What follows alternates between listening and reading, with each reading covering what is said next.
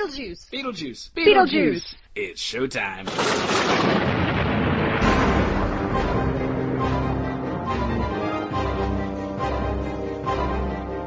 Welcome to the Beetlejuice Minute, where we discuss Tim Burton's Beetlejuice minute by minute. I'm your host, Julianne Fay, actress and owner of CinemaBliss.com, and my co-host today is Barry Rathman. I am not an actress. I am more involved in the sound part of making movies. Hey everybody, it is minute 45, and on this minute we're starting with Delia's cooking, or at least her chopping of onions. She's really stressed about her agent bringing over a magazine editor, and she thinks that Lydia's ghost photos are totally wasting her time, even though I'm pretty sure this is pre-Photoshop, but whatevs. And the Maitlands are trying to look through the handbook again when something in the model catches Beetlejuice's eye. You mean Beetlejuice catches their eye. Oh, yeah, sorry, Barbara's eye. I put B for Barbara, and I totally read Beetlejuice. Honest mistake. That voice you just heard is our new guest for this week, Mr. Christopher R. Mim. He's a writer, director, filmmaker, sometimes actor, of movies from the Mimiverse. Chris, do you want to introduce yourself to our fans and tell us a little bit about what you do? Well, you did a fantastic job right there, but I can get deeper than that, I suppose. Yes, I'm a writer, director, editor, all around personality, but I'm really not. I don't know. I make movies, and I do them in a very specific style, and that is, I make, for lack of a better way to describe it, new, old, good, bad movies, which is to say, they're done up like the B movies of the 1950s, and they're as authentic as I can get to it, so therefore that you get the new, old. But they're also cheesy and, goofy like the drive-in cinema of the 50s and 60s. And that's where you get good, bad movies like, Plan 9 from Outer Space. The kind of thing that inspired other filmmakers like, say, Tim Burton. So I make movies. See, that worked. I've made 11 movies in 11 years. I'm currently working on number 12. And I'm very excited to be on your podcast. I was supposed to be on it very early on. And we had some technical issues, I believe, and now I'm finally here, 45 minutes in. Yay! Yay! Well, you picked a good week, I think. Yeah, you picked an excellent week. I agree. Yes, Tim Burton. I met the screenwriter actually at the Austin Film Festival of Tim Burton's Ed Wood film. And for those of you who don't know who Ed Wood is, he made the old bad movies, not the new bad, good, old. I've got that messed up. He's the master of he's the master of terrible B cinema from the 50s, right?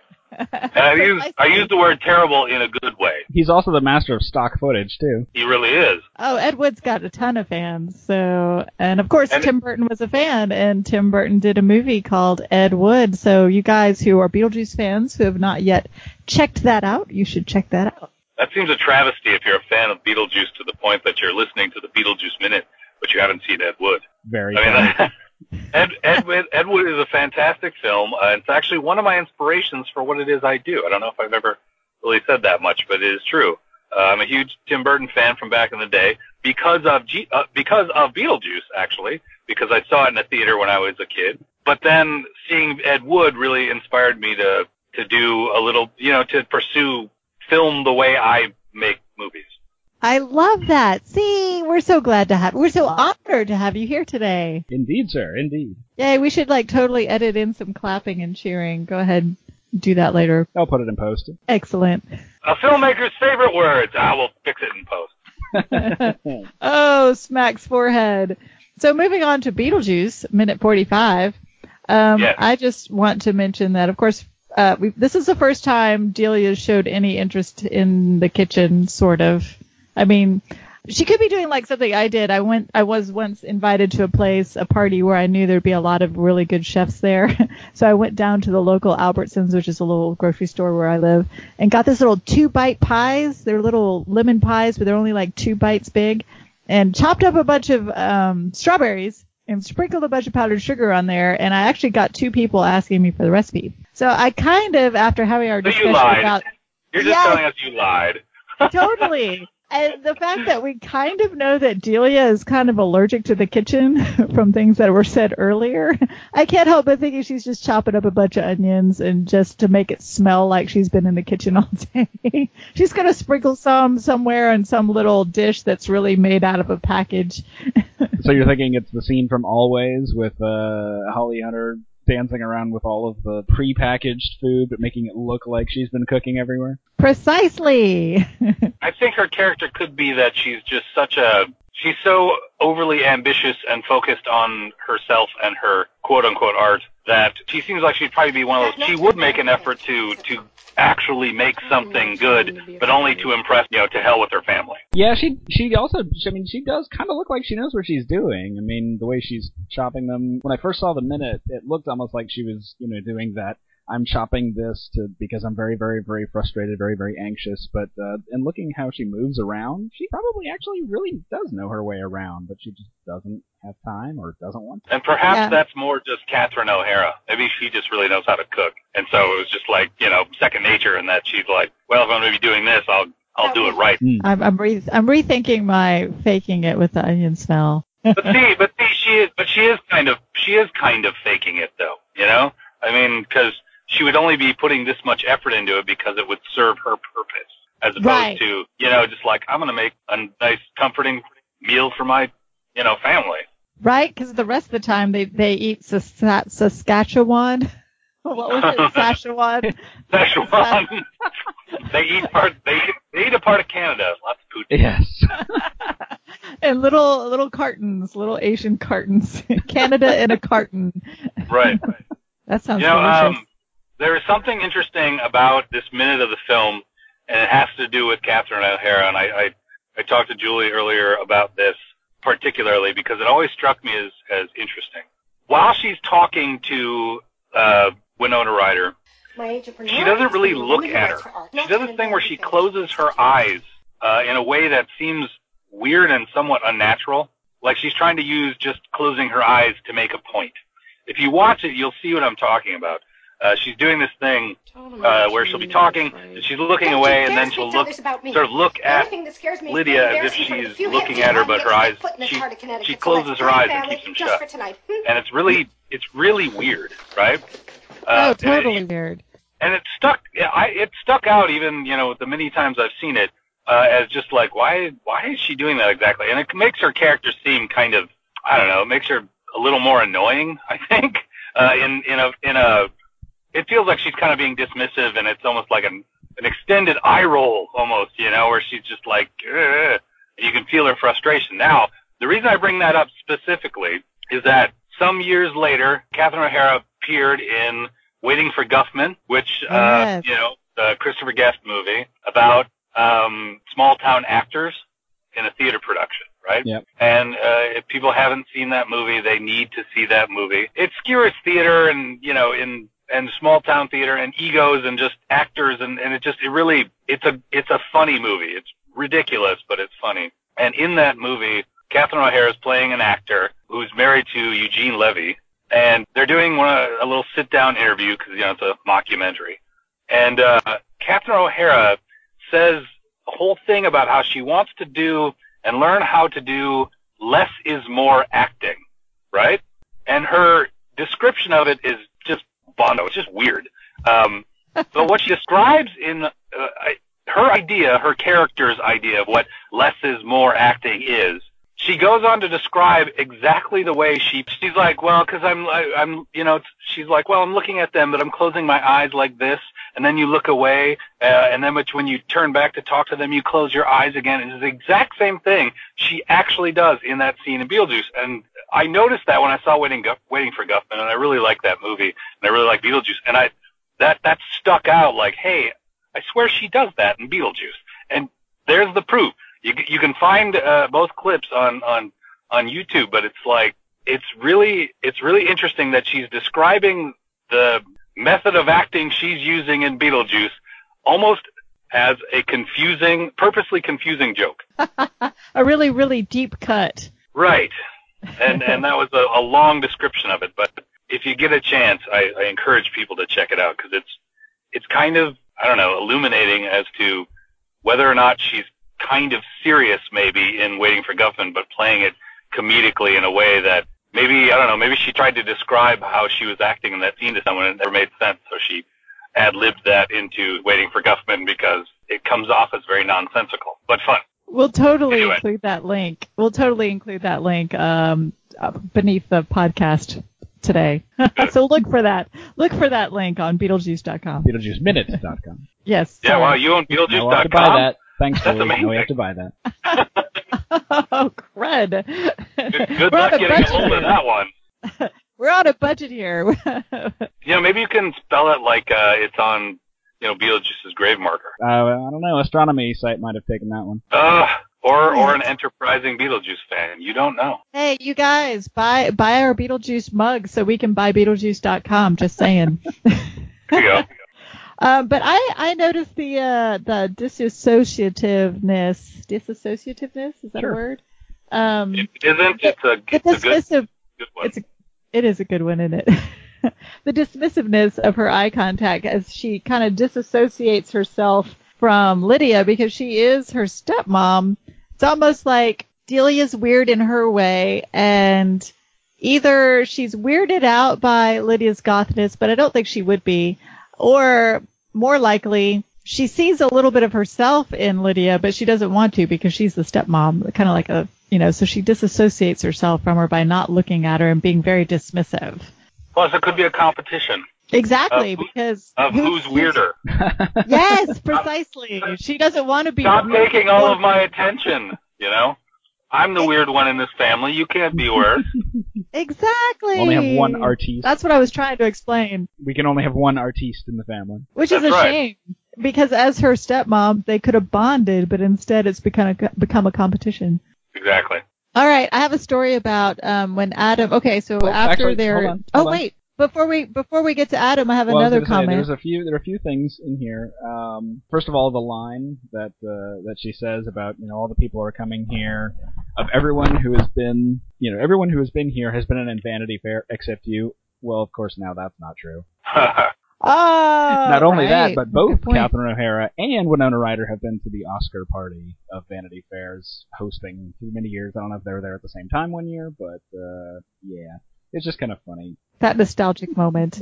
Brought to you by Barry. I also love, before we move on, I just realized I love the irony of Delia talking about how she doesn't want to be embarrassed while she's wearing her husband's sweater like a pair of pants. I don't know if y'all noticed that. But that apron is really a sweater worn upside down, held up by suspenders. Yep. And yeah, she is so concerned about, don't you dare tell others about me. For someone who's really concerned with her appearance, she wears gloves on her head, she wears a sweater as some weird breeches. I don't know. So Chris, as a filmmaker, and Barry as a cosplayer, I have a question for both of you. What's the most original use for an item of clothing that you've ever used? Like, instead of using something as a shirt, have you ever used it for something else? Barry, I know you've done strange stuff with your cosplay. You go not first. Not that strange. Usually it's just like women's boots because they don't seem to like Renaissance boots in guys for some reason. I guess belt. Ooh, what size shoe do you wear in a woman's shoe? I have to look. I don't know. But some of the boots I've worn for Renfest have been of the female persuasion. But you can't tell because I guess high heels, but not high heels.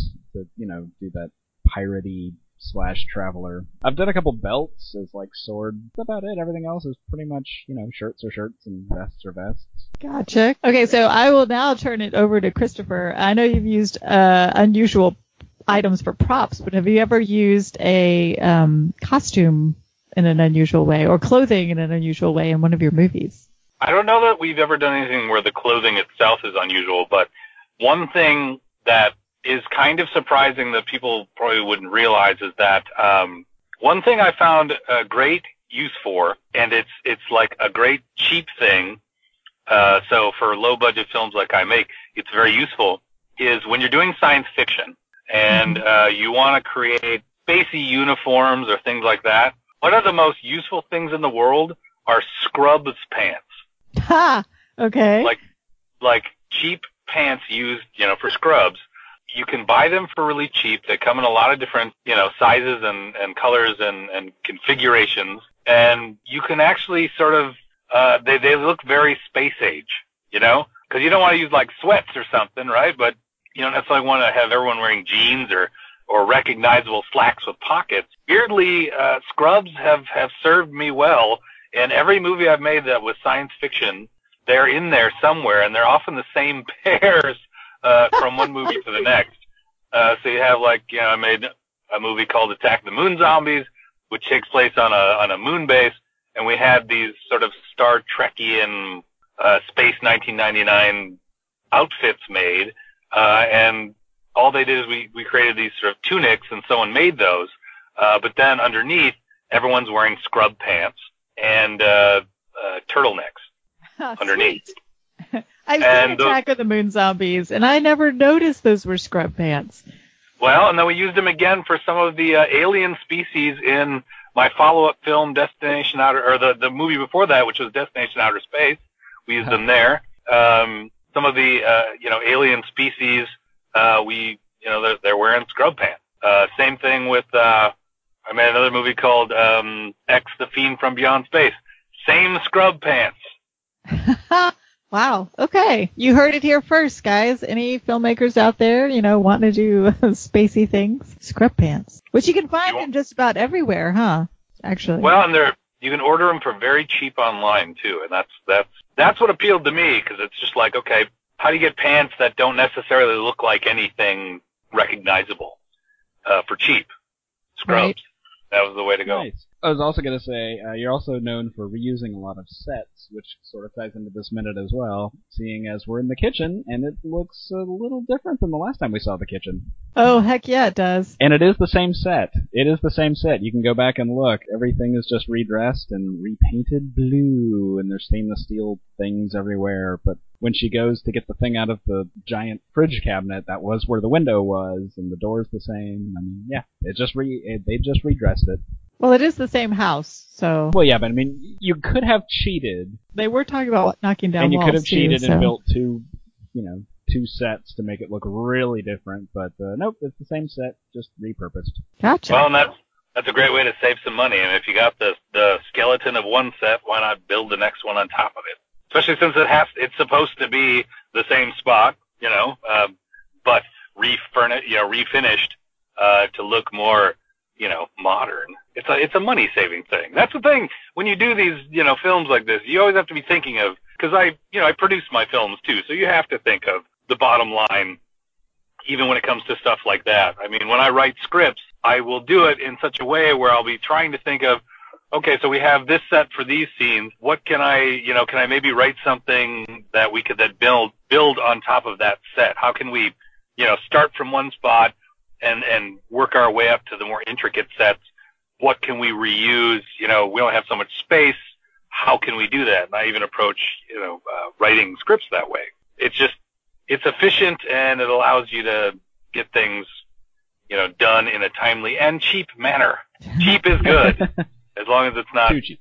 As long as it's not bad cheap. You don't want bad cheap. Good cheap. Good cheap. Precisely. Before we wrap up this minute, I did want to mention something kind of funny. Adam and Barbara are talking about how unscary they are and how, the photographs did absolutely nothing to scare Delia whatsoever. And Adam mentions he has a photo of Bigfoot. And I just have to throw this out there because I used to be a member of a screenwriters group. And I had a friend in that group who put a big twist on the fact that everybody's got photos of Bigfoot, right? So he had an idea for a story where a paparazzi really does meet Bigfoot. And Bigfoot steals the paparazzi's camera and then starts sending the paparazzi all these pictures and stuff. So he's getting pictures from Bigfoot, like turning it on its head instead of, yeah. Anyway, I just thought that was really funny. So there's a shout out to my friend Corey, who may or may not even know we exist. I'll have to let him know that, he needs to listen in. But some friend, jeez. Bigfoot. Well, it was a long time ago. The Screenwriters Group was a long time ago. But Bigfoot. Who doesn't love Bigfoot? Anyone else got a Bigfoot story? I've seen Harry and the Hendersons several times. There you go. You heard it here on the Beetlejuice Minute. So we'll see everybody tomorrow for minute number 46, which kind of an exciting minute. I'm just saying. Bye, everybody. Until next time, save us some popcorn, and we'll see you soon at the Beetlejuice Minute.